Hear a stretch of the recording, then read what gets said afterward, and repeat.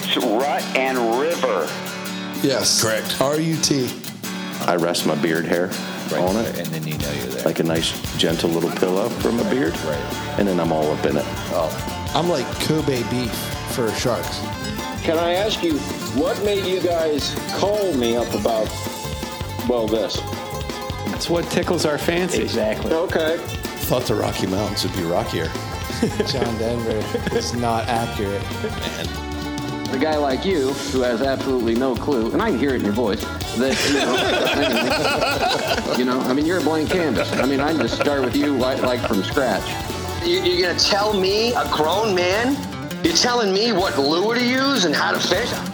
You guys didn't snap your whopper plopper off either, though. Sorry, I blew up over that. All right, everybody, welcome back to the Rut and River Pursuits podcast. You're in the Sonic Campfire. There it is. I'm Steve. I'm Brian. I'm Catfish. Hey, I'm Ryan. And I will. Hey, Will. It's funny you say that in that seat. Wait, Did I hear a Brian? Yeah. I think he's pronouncing it wrong. It's Brian. Well, I'm in Pennsylvania now, so it's Brian. Oh, It's Brian in Maryland. Mr. Pikarowski, as they say. Yes, it is. I still feel bad about that, about calling you my Pike whole Kurowski life, for... my last name has been mispronounced, so Yeah. I'm used to it. Mine too. They call me Frey. Really? Yeah. Catfish Frey. Yeah, Catfish Frey. Yeah, That's terrible. that's horrible. So, tonight on the line, we've got our friend from long back. We got history. We got Way back. history with this guy, yeah. We have Mike Miller from 8-3 Media on the line with us tonight. Mike, how's it going, bud? What's going on, Mike? Hey, guys, how's it going? Don't sound so excited to talk What's to up, bud? You tired? No, I'm cutting up deer meat right now. You have a busy Is week. that right? I bet. Yep. I got a lot of it to cut up right now. Well, Stevie, what do we do here? Do we find out where all this deer meat came from, or do we get to know a little bit about Mike? I think we keep you lead people this in thing. suspense Okay. for a while, and I say we get to know About the Mike, deer? About the deer. That's more interesting anyhow. And let's get to know Mike Miller a little bit. Mikey. Yes, Can we call you Mikey? I think we'll allow that. You will allow it. He's got a lot of Definitely been called nicknames. worse. That's true. It depends on what podcast he calls into. Yeah, exactly. Oh, But, we know Mikey from, you were an independent, up-and-coming, video producer, I don't think Videographer. I did a very good job introducing like teeing him up, because he is an amazing. Not only we'll get to hunting and his skills there, but Mike is an amazing photographer, videographer, well experienced, beyond anything. But when we met him, can- he was up and coming. yeah. Oh yeah. Well, this is true. This is true. I'm sorry I interrupted you there. That's cool. That's a nice way of telling everybody that I wasn't that good when I met you, right? Nobody starts off awesome, Mike. He was better Except for than Kyle. except for Kyle. He was born awesome. Yeah, that dude can video anything. Mike, I've seen a lot of your pictures and a lot of video work. They're not incorrect by saying that your pictures are phenomenal, bud. You're Thank you. I appreciate that. ridiculously talented with a camera lens. Where did all that come from, Mike? So I pretty much just had a little bit of experience when I was younger. My mother did senior pictures and stuff when I was just coming up through high school, but that was really about it. Then after that, I kind of got my own cameras and played around with it. Nothing serious, filmed my dad and my little brother on some hunts. And then I actually went to the Campbell Cameras film schools back when they were still around. And I remember all those commercials. Yeah, it sort of just spiraled from there.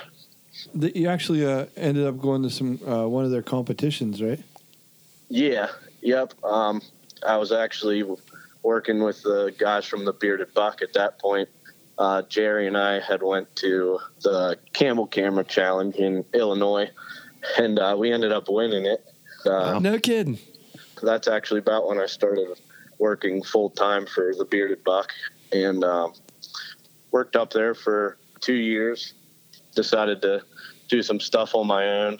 Sort of got a little bit away from the filming hunting from that point, and I've just been doing a lot of weddings and family photography and that sort of thing right now. Mike, can you talk a little bit about that competition? Like, so you signed up for this with very little experience and then just kind of took it all home. Yeah. I had never even seen a 120-inch buck in the woods at this point. And we get out there, and that was the minimum that we were allowed to shoot. And we actually had a big buck come in on us. And this was really my first serious time filming a bow hunt. Yeah. And we had a buck come in. It was roughly 125 inch 8-point. And I was shaking in the tree so hard that all the leaves pretty much fell out of it. And the deer ran away faster than it came in. So we ended up not even shooting a buck in that competition. It was more about just the different mini competitions as far as different filming aspects. That's what ended up winning it for us. We shot a turkey and a doe, but we were able to get enough points from that and the mini challenges like the time lapse and the aerial photography and those different challenges that gained us some more points. So I think that says a lot too, like the inner creativity that you're born with. Like most great photographers, most great people that write music, whatever, most great artists, they're born with something inside of them that people can't explain, that like, oh, I'm going to get this angle, or look at that lighting. They can see it differently than other people. And you can't teach it. No, and it's you kind something in his nature, kind of born with it. Yeah, and that was one of our biggest things that we wanted to try to do whenever we started the show. Actually, was try to be different. I mean, I feel like everybody says that when they do something, they want to be different, but it's even more important now because it's so easy for anybody to go out and buy a camera and basically film a TV show. Yeah. So it's even tougher now than it was 10, 15 years ago to get something started like that. So yeah, that's what we had, a lot of good guys with cameras. So that was one big thing that helped us out, I believe. That's always something that really impressed me about really early hunting and fishing videos, like taking it clean back to like Bill Dance fishing days where they had, VHS cassette type, 14 batteries with them that lasted 20 minutes. The camera was 18 pounds on your shoulder, and, how many cameras that guy ruined by dropping them in the lake. And like to be able to edit that by splicing film together. Oh man. So, I mean, my point is like, so you almost had some of that type of background as far as creativity to clean back from your mom, like back 35 millimeter days. So I think it helps a lot when you have an old school background of creativity, to try to push you forward like that. Yeah.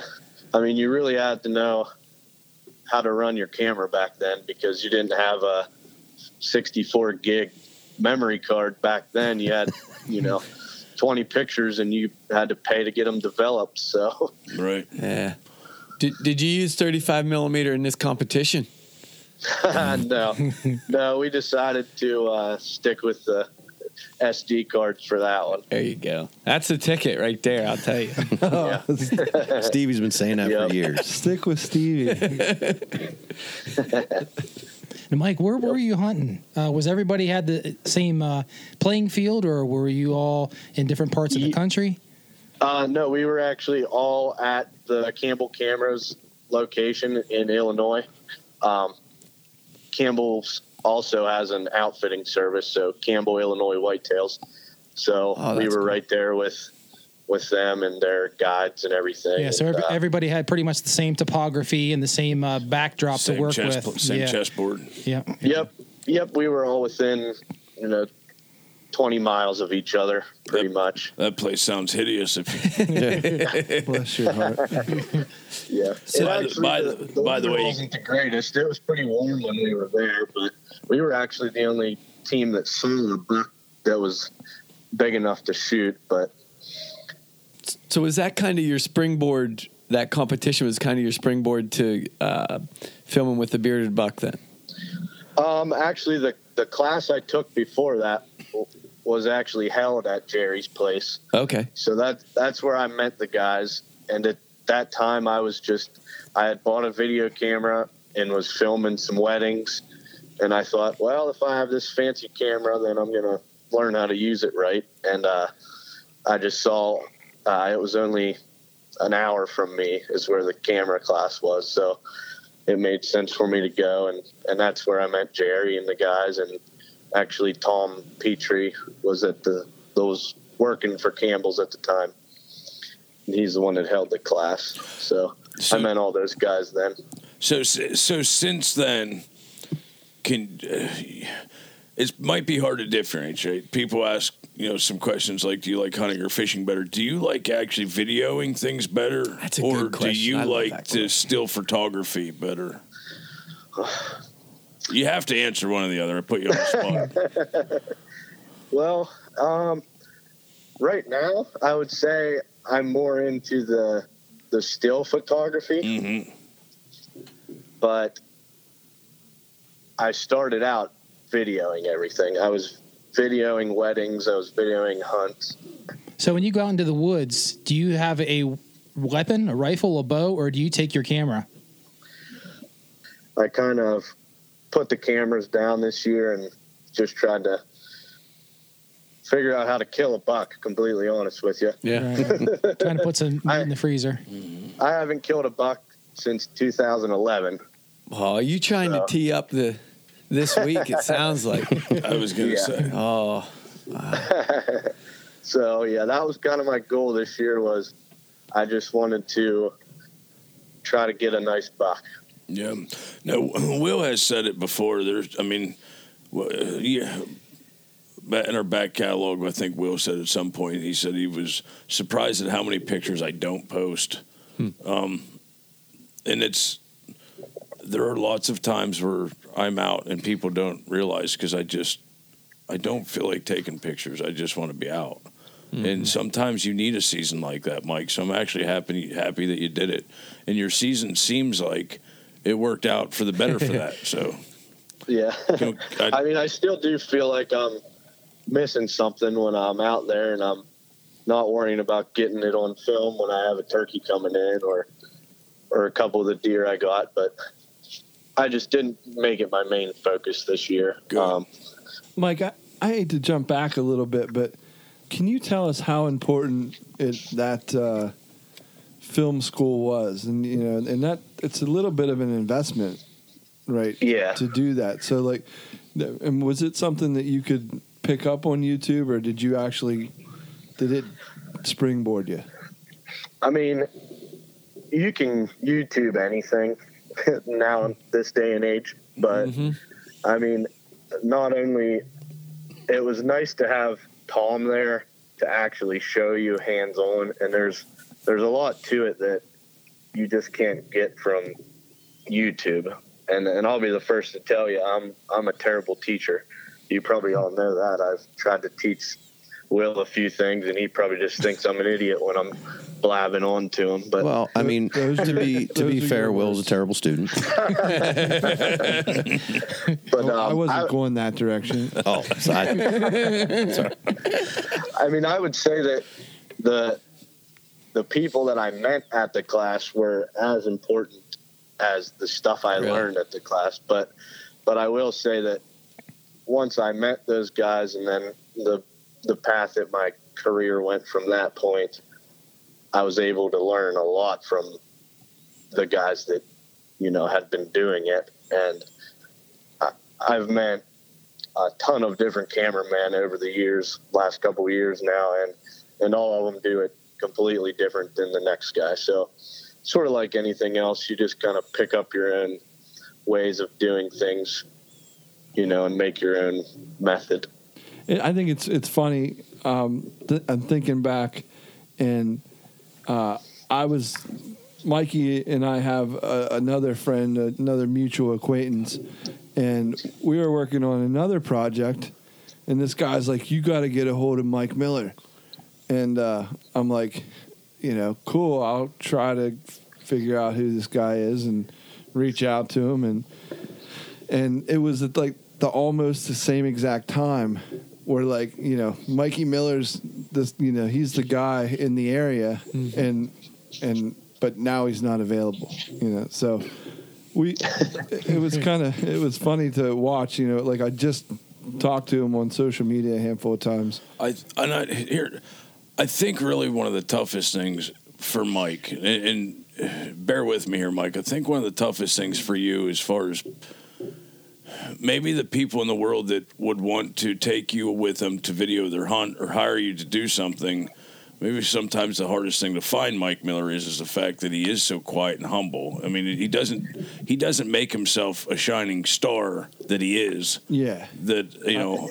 and that makes it tough to find true talent like that whenever, you know, Mike's not a bragful person. No. You know, he's very, you know, does that make sense at all? 100%. Like, it's almost stupid for me to be able to reach out to him and ask him the questions that I have, or video issues, or, you know, whatever. And he's just so, yeah, what's going on? What can I do? Super approachable, right? Yeah. But, you know, I mean, I think maybe it's the upbringing and where it came from. It is. Yeah. We're all kind of cut from the same mold. He's grew up not too far away from us. Yeah, and that was kind of how things went for my whole, I guess, short term in the outdoor industry was, you know, you guys know how little the industry is as far as, you know, burning bridges and all that whole, you know. Oh, it makes so I it just tough. try to help out as many people as I could and try to keep a good reputation, I guess you would say. So what was life like doing that, Mike? Were you on the road a lot? Were you, you know, was this constant filming, hunting every day? Yeah, deal? I mean, it was about half and half. We traveled a lot, you know, during the hunting seasons.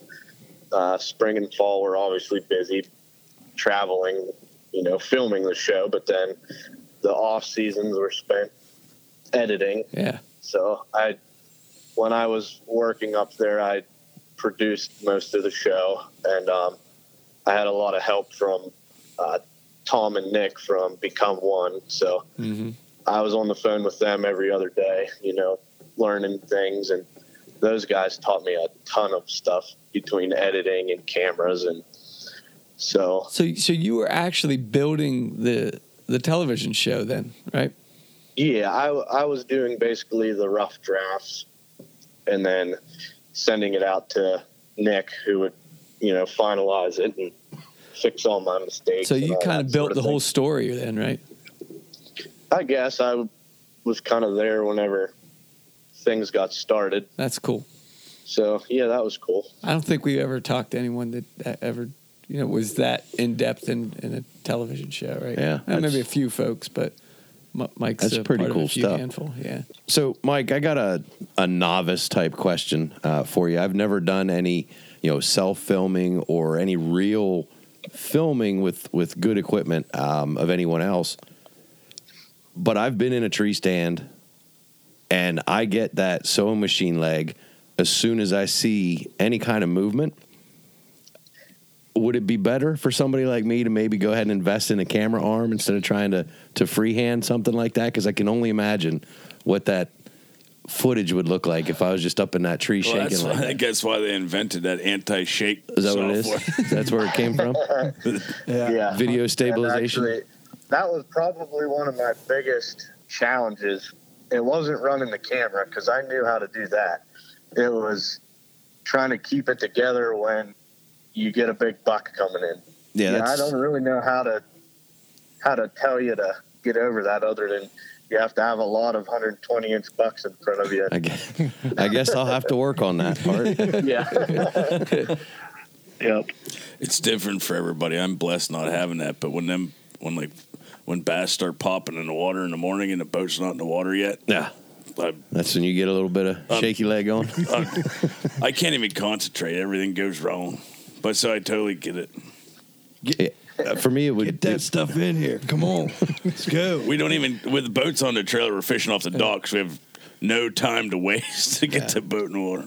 Yeah, the problem I would have is just exactly what Mike's describing, Yeah. trying to film it. And Mike, this would be a great opportunity for me to ask the question: do you feel more pressure as the cameraman or as the hunter? Or the hunted. Yeah. Well, I can count on one hand the amount of times that I've had a cameraman filming me. So my experience was mostly as the cameraman. And so when we had the stress of putting out 13 episodes and, paying for airtime and the whole business of, having a TV show, it was definitely stressful on me. I was just as fired up and as nervous when all the deer were coming in that I'd filmed Jerry or Ron or other guys shoot. And so it was almost like I got to experience it, just as well as I would have if I was actually pulling the trigger. So Yeah, I think that would be like a 50-50 relationship. If you're the cameraman and you don't get the shot, the hunter looks at you and said, "Did you get it? Did you get it?" And yeah, and then vice versa. If you're the cameraman and the hunter pulls and goes over his back, you're like, how in the heck did you miss that buck at 20 yards? Yeah. That could make or break an episode. The camera was in focus. What'd you do? Yeah. You blew it. Yeah, exactly. Yep. Yeah, and that doesn't. I wasn't even necessarily looking at in front of the camera or behind the camera type comparison, but even just being a hunter in the stand and the pressure that you put on yourself to, I got to make sure I get the shot right. I don't want to blow this, or all the other pressures that come with it. Versus now you're behind a camera in the tree with another guy, and on top of making sure that the camera's focused and that you hit the record button and all the other pressures of doing this for a career, now you're also in the stand with another person, and there's a real good chance you personally could blow his hunt. Yeah. Like that's the pressure really I think I was talking about. Like that to me seems overwhelming almost. Yeah, and that was my problem at the beginning of it. I'll go back to Illinois again. We hunted for 4 days and all we shot at that point was a doe, and we were paying to be there and everything, and here comes this nice buck, and I'll admit it, I was the one that scared it away because I was so nervous trying to get the camera on it, and I was probably talking too loud and moving around too much in the tree, and the buck spooked. And I mean, there wasn't anything we could do about it. We laughed about it a couple days later, but I think if I wouldn't have my safety harness on, Jerry would have probably threw me out of the tree that night. So. Well, it's got to be tough too, because the hunter's got to get the line of sight on the deer in order to make the shot, versus you're on a totally different angle with a camera trying to get the same line of sight on a different angle. And for the two people to work together, you have to know each other fairly well, I'm certain, to work together in a quiet capacity, to get that accomplished. And that was one thing that Jerry and I did get better at after I filmed, so many hunts of his.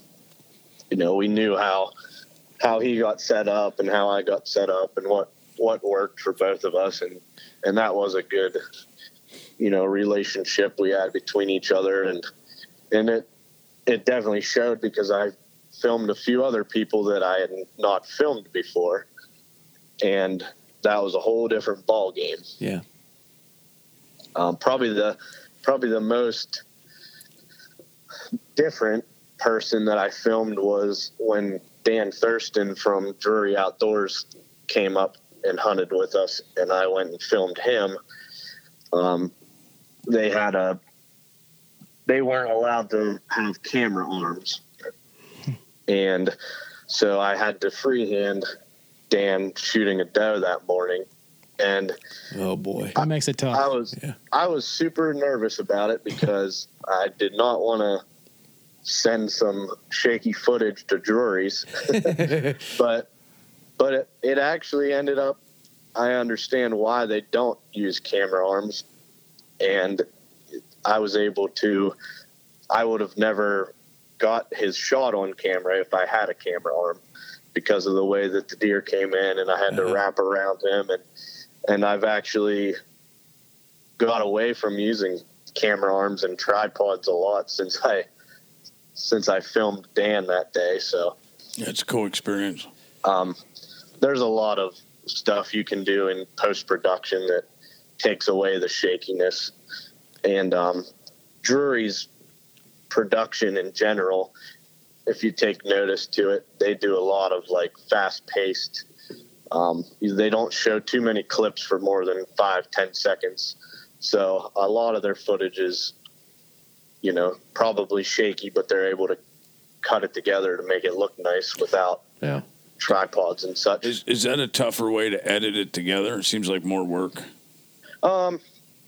It sometimes is, but not all the time.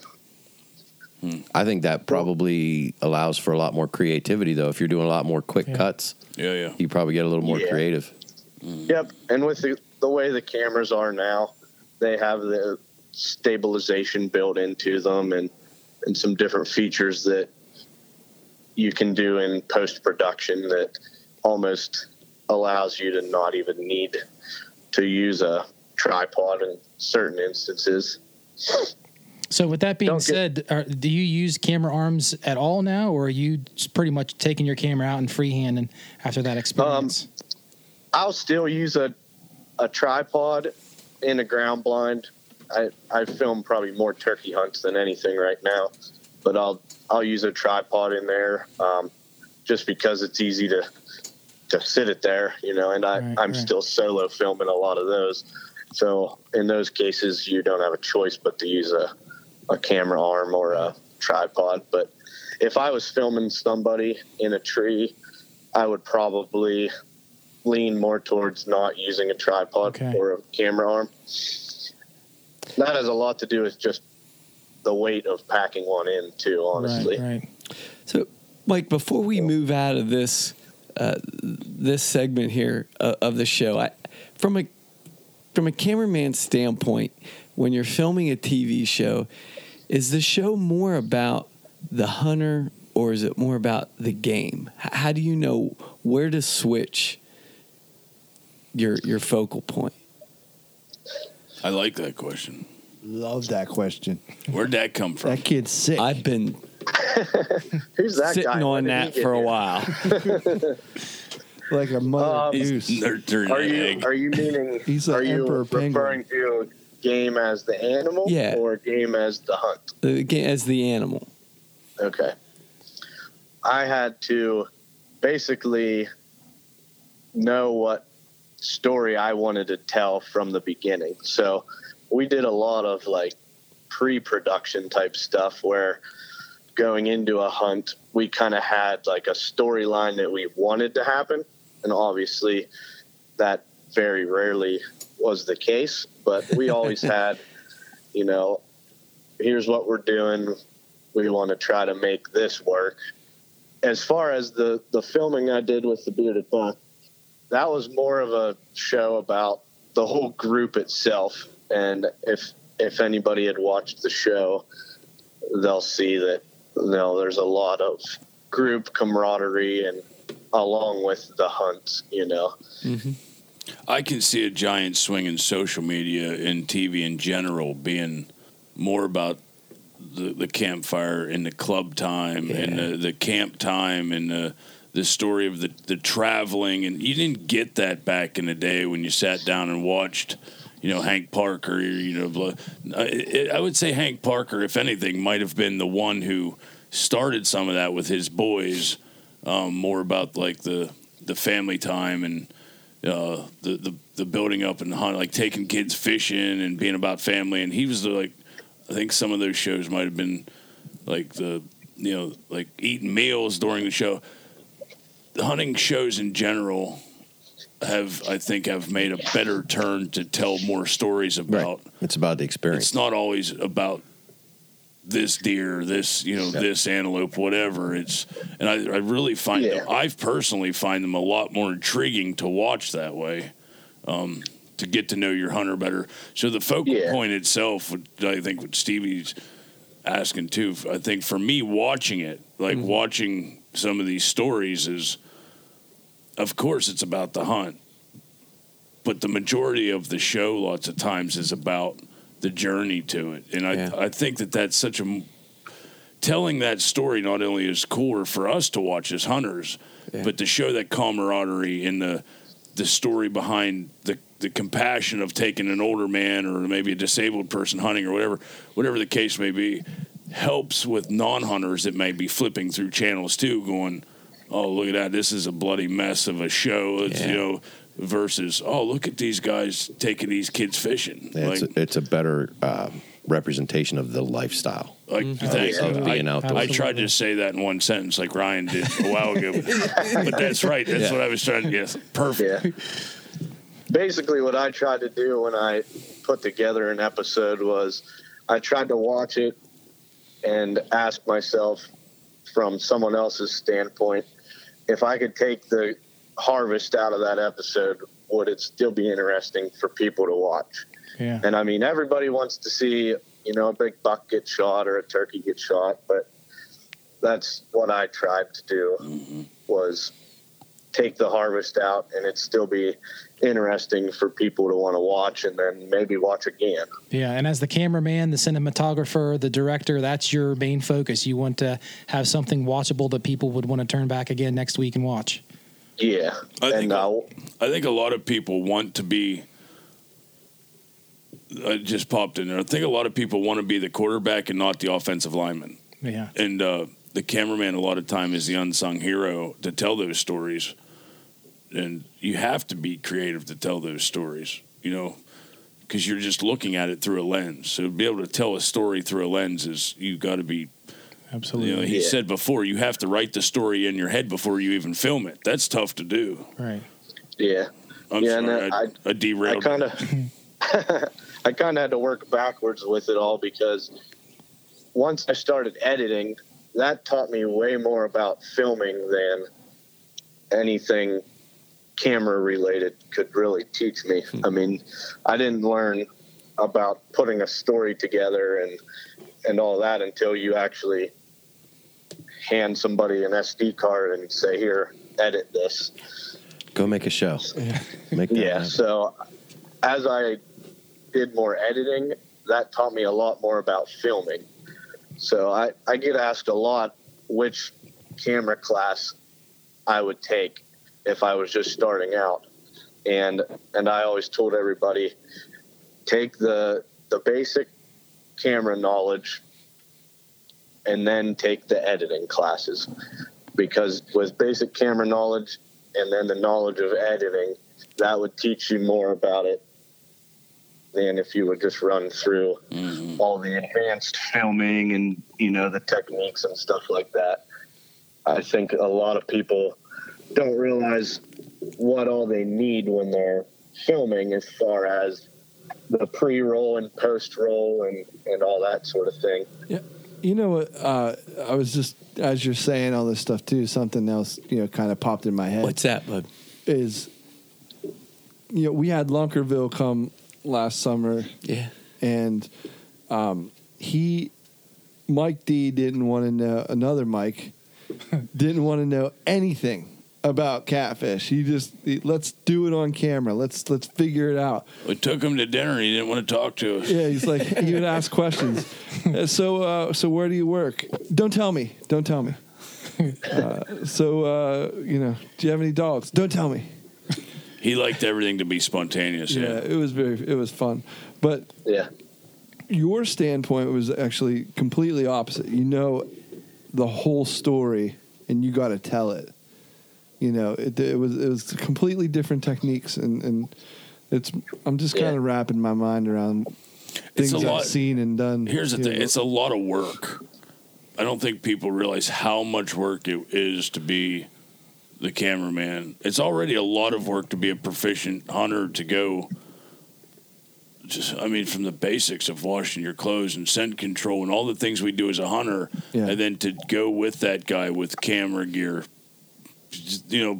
making sure batteries are charged, lenses are clean, not getting cameras out of weather. It's too much stress to have expensive equipment out and go, is everything right to tell this story? Because you can have malfunctions and breakdowns and have backup stuff. Mm-hmm. Has that ever happened to you, Mike, where you've been like, oh, crap, like we're in the thick of it and I'm having technical issues? Oh, yeah. I couldn't deal with that stress. I'd be like, time out. The hunt's over. I need to go back to the camp to get more batteries. It just doesn't work. We had a good prime example of that. It was a rifle hunt, and things were dead. We were seeing a little bit of action, a couple does here and there, and I wanted to switch lenses. Uh-huh. You don't want to let the camera go down in case something happens, spur of the moment, and I actually decided, all right, I'm going to switch to my other lens, and halfway through it, a buck came out, and it didn't just walk out and start feeding. It came flying out, chasing a doe, and there was just a ton of footage that I missed, and I ended up getting good enough footage. But yeah, it was definitely stressful. I had Jerry beside me, and he was hurrying me to get the footage because it was neat. There was a nice buck that he ended up shooting, chasing a doe all through the cornfield and through the food plot, and it was stuff that a lot of guys don't get to see, and I had a camera there that wasn't worth anything at that point. Right. So yeah. No. That's happened a few times. We use a 500 millimeter lens to film Stevie's fish to make them look bigger.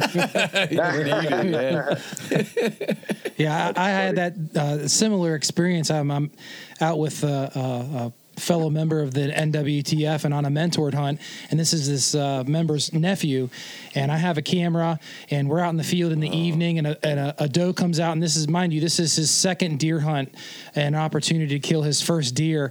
I had the video camera. I double punched the record and missed the shot. I mean, he made a perfect shot. The deer went in 20 yards and fell over, and I was beside myself. I'm like, congratulations, you shot your first deer, and I looked, and I see no red record on this camera, and it was terrible. So to some level, I can kind of sympathize with you, some of the experiences that you've gone through with that. Yeah. No, it does. It's I don't have all. We have a lot. We have cameras, and Will and I have dabbled in it and had fun with it. And Will's done 1,000 times more than I have. There's filmed with Mike 5 times. I'm like the intermediate, semi-professional, master, novice, beginner, know nothing of cameras. Hypothetically, he doesn't know anything about filming hunts. I keep my GoPro in my back pocket while I'm fishing to literally take selfies. Just here's another bass. But I did do. I had a little piece of some of your life. I filmed a hunt. The Chris Wheeling wheelchair hunt for my father. Yeah. It's a handicap hunt in Lake Racetown Resort, Huntington, Pennsylvania. And I actually had a big honor this year. They had a giant meeting with the NWTF, and they called me and asked me if they could use that video in their meetings. And I went, what? That was just a video for me and Dad to remember his hunt. And they went, oh, it made some of us cry to watch your amputee father shoot that doe in that track chair, and you did really good with the camera angles and stuff. And I went, well, some of those I literally just was holding it in my hand walking, so thank you. But it wasn't the angles. But it made me, for the first time ever, I felt like, wow, being a cameraman and having somebody watch something that you did and appreciate it, there's a really big they're almost like getting a deer or catching a big fish. There's a high when it comes to somebody watching something that you've done and put together and edit and go, wow, they like that. You know, like that. Yeah. So I could get addicted to it really quickly. If I had the opportunity to just sit and film and put the rod down and put the rifle down, put the bow down, I can't get, there's some guys that can't get past that, and I'm not there yet. So it takes a special guy to be a cameraman. But you're there when we're fishing. I see it, so it happens. Yeah. You're there, buddy. Yeah. So, Mikey, if we can get a glimpse into, a time where you put the cameras down, Maybe recently. maybe like this week. Well, before that, I want to back up. I got to give a quick plug to Tom and Nick from Become One. If anybody has any interest in starting filming or anything, they got to check those guys out, because I wouldn't know a third of what I do now without any of the classes I took for those guys. So definitely check their website out if you have any interest in learning how to film. So Right. And if you didn't hear, they're the guys that were from Campbell's Camera. They started. we know what you meant. They could go back and listen to the episode we had with them. So we had both Tom and Nick on an Yep, episode. we had them on the show. Yep. Yeah, they've been doing it for a long time, and they've been teaching for a long time. So it's a great way, great guys. resource. Yeah. Yep. I didn't want to make it sound like I just taught myself all this. Those guys have a lot to do with everything I know now. So Sure. Except for this week. yeah, they didn't help me any this week. So yeah, what happened this week? Take us through it. all right. Well, before I get to that, I got to back you up a couple years. I've been like 2, like 11 wow, or something like that, maybe 2011. 2011 was the last year that I killed a buck in Pennsylvania, or in any of the other states for that matter. Yeah, so I had a little bit of a dry spell there, and had to watch my dad and my little brother and my friends all get these nice bucks and ask me to take pictures of them, and, So, hey, everybody's got to be good at something, Mike. Seriously. Yeah, exactly. Yeah. So, but this year actually ended up a little bit different. So Monday was kind of a crappy day. Anybody that Yes, it was. out, they know the same thing. So I did happen to rig up a little bit of a roof for my tree stand, but it wasn't the greatest. The wind was blowing so much that the rain was hitting me from the sides more than the top. So it's like Forrest Gump. Yeah, pretty much. Sometimes the rain seemed to come from straight up. Yeah. So we were probably 200 or 300 yards apart. Dad was below me on the mountain, and probably about 7:30, I hear guns start going off, and my dad calls me and says, "Hey, I got one."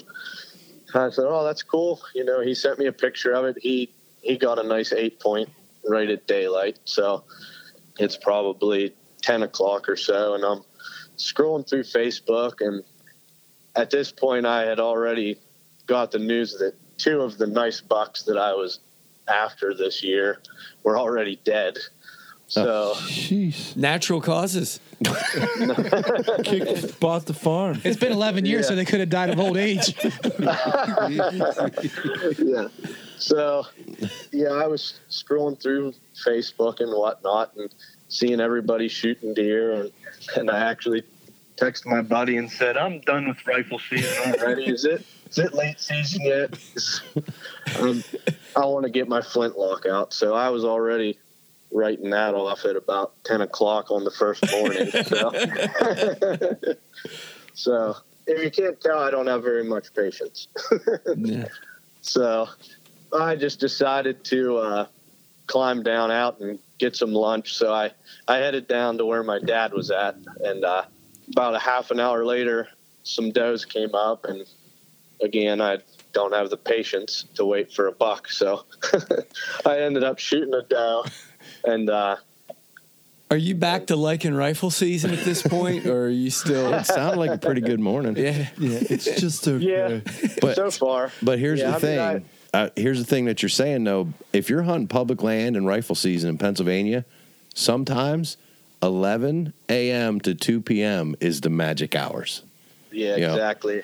People My are, dad's always tried to tell me that, to just yeah. pack a lunch and I don't believe it. everything. So Well, that's when guys are packing it up and going to lunch and Yeah, moving around. or they'll just get up because they're cold, they're tired. You know, they walk around a little Yep. bit. Or people who maybe they only can hunt in the morning, or they can only hunt in the afternoon. They're just coming in or just leaving. So, yep. Anything can happen. on oh the yeah, first day. that's the thing. Yep. Yeah.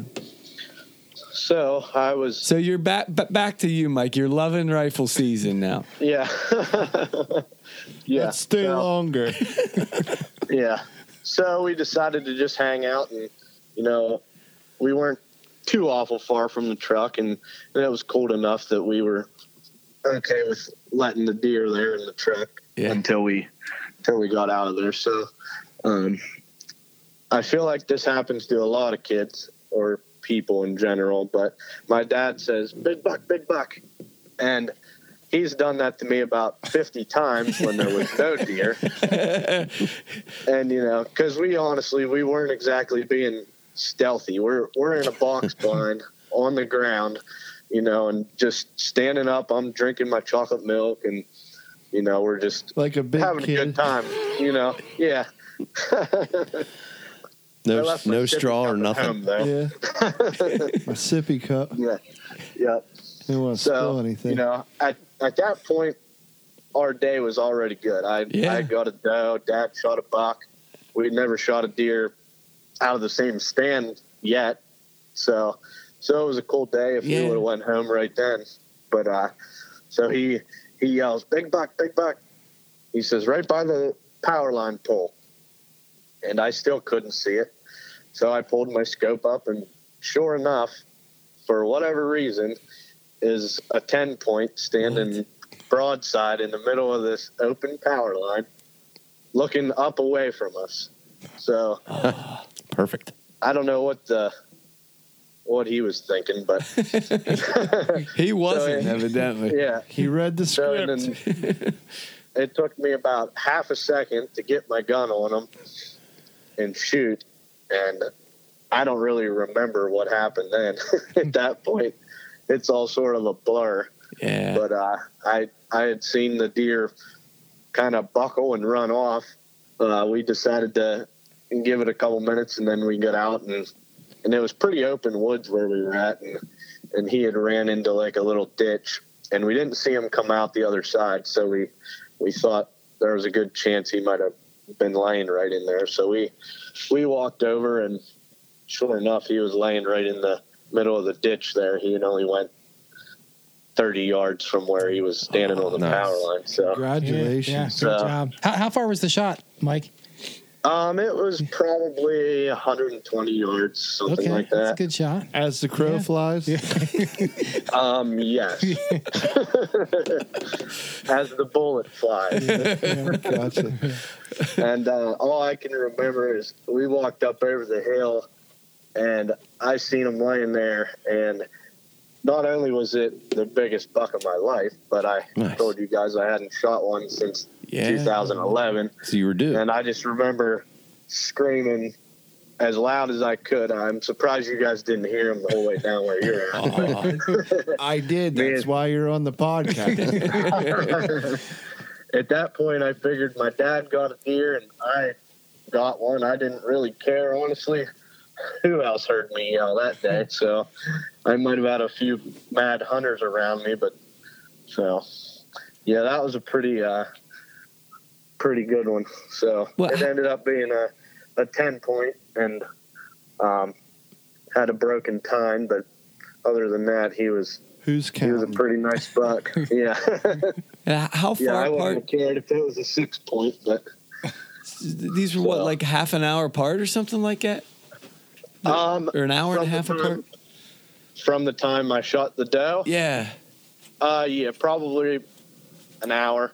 Long enough pretty much for me to get the doe out of there and get back in the stand. And we were just in a spot that they naturally funnel to when people are out moving around, and I think that's probably what happened. So that's a pretty good day. I like that. Very cool. So your leg did a lot of shaking on Monday. Yeah. Huh? I really didn't have that much time to shake whenever we saw him, because from the time Dad said big buck till he was dead was about 10 seconds. So wow. But it was the same tree stand that my dad had shot his in the morning, and so that was the first time that we had both killed bucks on the same day, and then we had both killed them from the same tree stand. So that was pretty cool. So you have lots of processing to do then. Yeah. Oh yeah. Yeah. Which I'm sure you don't mind. That's what we're slowing down right now. We're cutting into that meat time. Yeah. No, it's all right. So you're at camp now? Just at my house. Yeah. We just hunt locally here. That's cool. My cousin, he had shot a buck not too long after my dad. Mm-hmm. So from the same stand? No, not the same stand, but he was only about 500 yards away from us. Wow. Did he have chocolate milk? I think he had the strawberry stuff. What he likes, yeah. So it's he's into the strawberry milk. Yeah. That was actually on my Pop Miller's birthday, which is he would have been 83 today. And 83 media. Well, no, not quite. That's kind of ironic that worked, but no, he died on August 3rd, so that's where I came up with 83 media from. So I did not know that. Very cool. Yep. So my cousin and I and my dad all got to shoot a deer on Pap's birthday. So are you kidding? That's pretty cool. awesome. Yeah. Wow. Yeah. Are you trying to make me cry?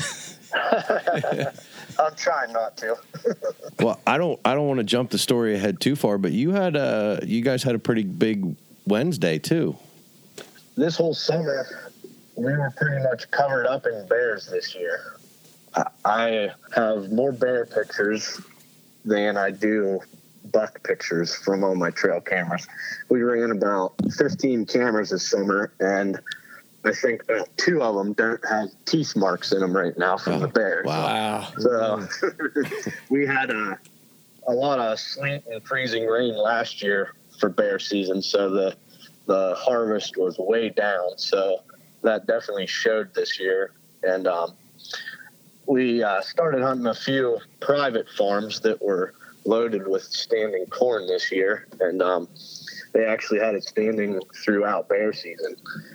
I don't know how many pictures, but I would say probably 200 pictures of bears this summer, and probably about 150 or more of them were all during the daylight. So we almost just forgot about buck hunting this year, and we put a lot of time into trying to kill a bear this year. Mm-hmm. And I actually had one climb up my tree stand and don't tell me why you were in it. No, luckily. I had just hung a new stand, and it was a ladder stand, and I had added some carpet to the footrest on it to keep it a little bit quiet. Class it up a little. Yeah. And the morning I got to the stand, I had the carpet on my floor ripped off and ripped up and thrown all down through the woods. No way. And, Man, that must have been a big flying squirrel. Yeah. And don't tell some of the other guys. They get jammed up over the squirrels like that. So yeah, I had a little bit of a problem with bears this year. Sounds like it. Bought some new cameras, and they aren't new anymore because the bears just keep knocking them down left and right. So do they know their cameras, or are they just whatever they're seeing, they're swatting They at get it? like I think a lot of them get jammed up by the flash, and then they also and any kind a lot of what we were dealing with was he's drinking chocolate milk constantly. Oh, fair enough. It's all over his hands. He spills it at the base of the tree. I love the chocolate milk. Yeah. My dad's been hunting bears in Pennsylvania for pretty much as long as he's been hunting, 20 or 30 years or so. And he's had multiple encounters with them. He's been on a bunch of drives where they've went through them, or he's shot at them and not got them, or so he's been chasing a bear in Pennsylvania for a long time. He's put his time in. Yeah. So yesterday I decided to sleep in because I wasn't feeling very well, and he calls me and it sounded like he just ran a marathon. He said, I just hit that big bear. And so I just kind of woke up pretty quick then and headed to where he was. And it was at one of the spots that we've been getting pictures of him. And I don't know how windy it was where you guys are, but it was pretty crazy windy here it was rough. yesterday. So he just happened to walk into this bear, was laying down, and it got up and started to head out of there, and he had got a shot off on it, and that's at that point's when he called me. So we went out and looked around a little bit, and we got a little bit of snow yesterday, so we were able to see his tracks and the blood that was in them. Yeah. We decided to back out and went to breakfast and gave him a little bit of time. And lucky we did, because when we came back about 2.5 hours later, we got back to that bed, and we only went about another 20 yards. And my dad dropped to the ground and saw the bear through the scope.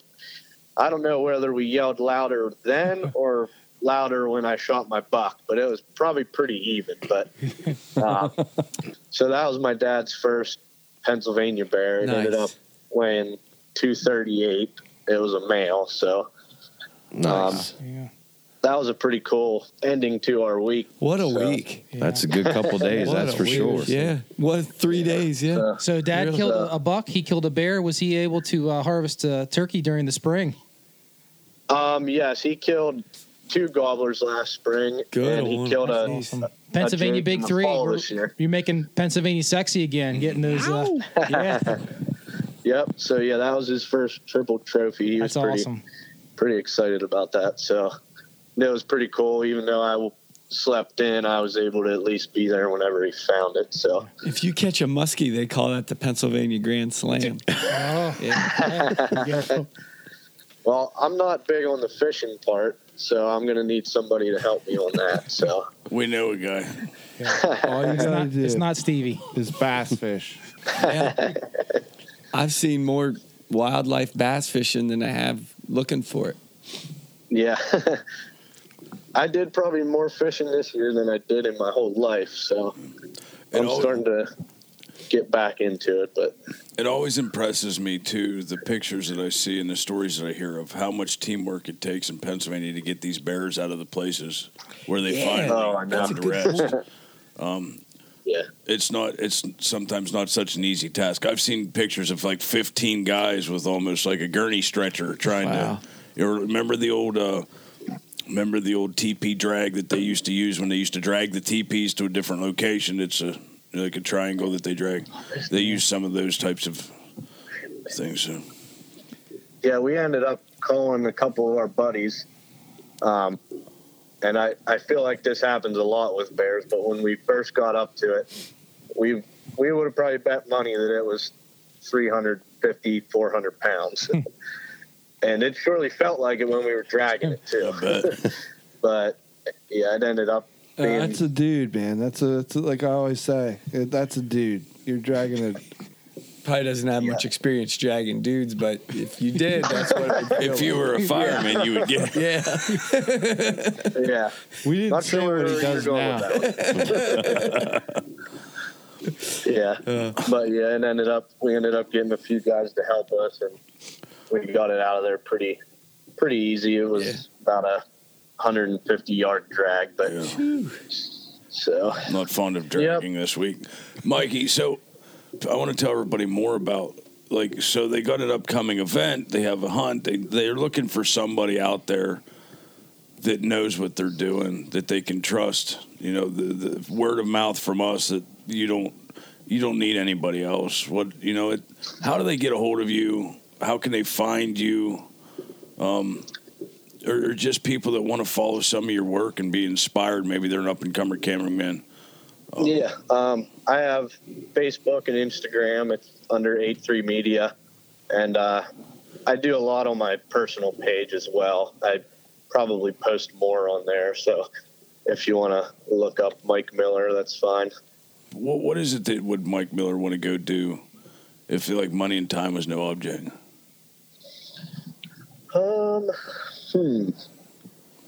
I never did get to actually hunt with my pap Miller.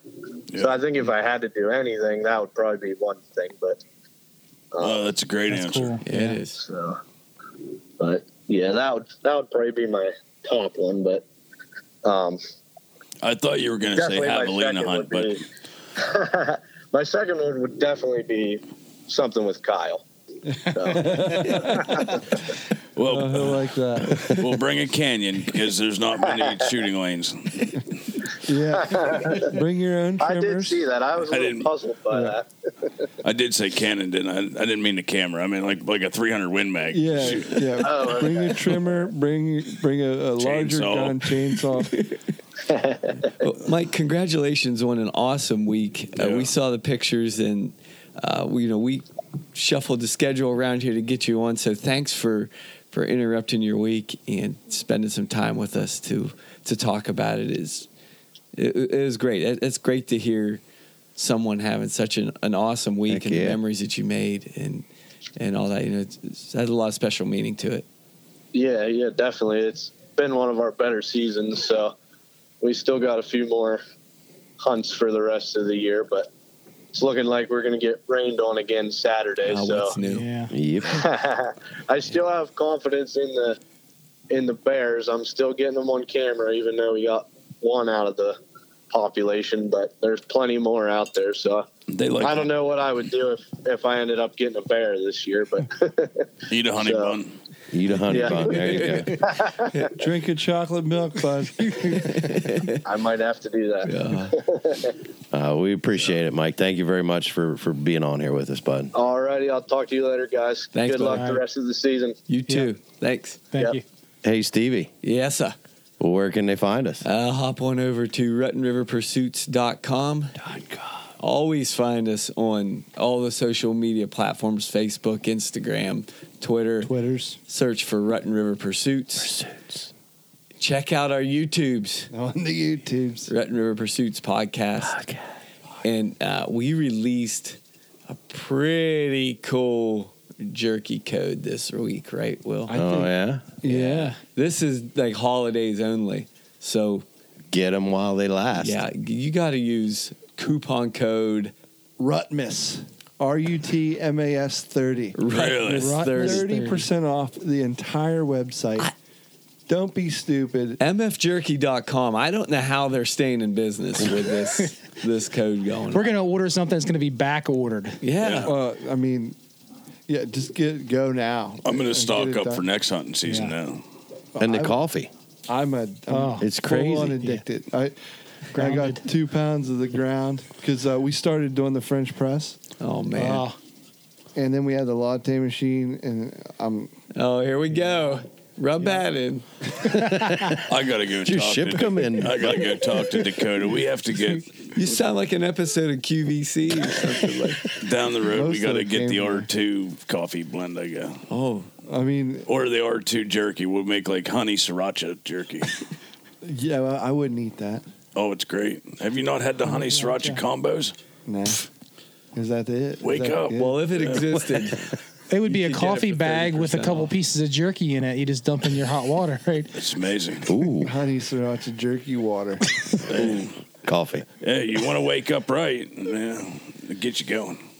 MFjerky.com, Rutmas30, 30% off. Get it. Oh, I like that. That was good. Pickerowski. Pickerowski. Where can they find you? Thanks for joining us. Oh, it was a pleasure. It was awesome. I'm honored to have you invite me here to sit at the Casa de Madera this evening. Yeah. And you can find me on Instagram at PickDiesel, P-I-K Diesel, one word. Awesome. Hey, you know what else? That's Brian? where we found him. That's it is, isn't it? Brian, where can people download the podcast? They could download the podcast at iTunes, Stitcher, Google Play, and Spotify. If we had to pick one, we'd say Spotify. Spotify. That's my favorite. Spotify. Did I tell you guys that? Yeah. You mentioned it once or twice. Yeah. I checked that out this week. It's pretty cool. Yeah. Really cool. It's Yeah. so easy. Just it's like a flipper, point, click. You're Well, rolling. this has been the Looks longest sharp. closing segment of the show, that's for sure. So, We're still fine tuning it, bud. Give us a break. Wander now. Land this plane. Huh? all right, guys, thank you. See ya. Later. Ring and wheelers.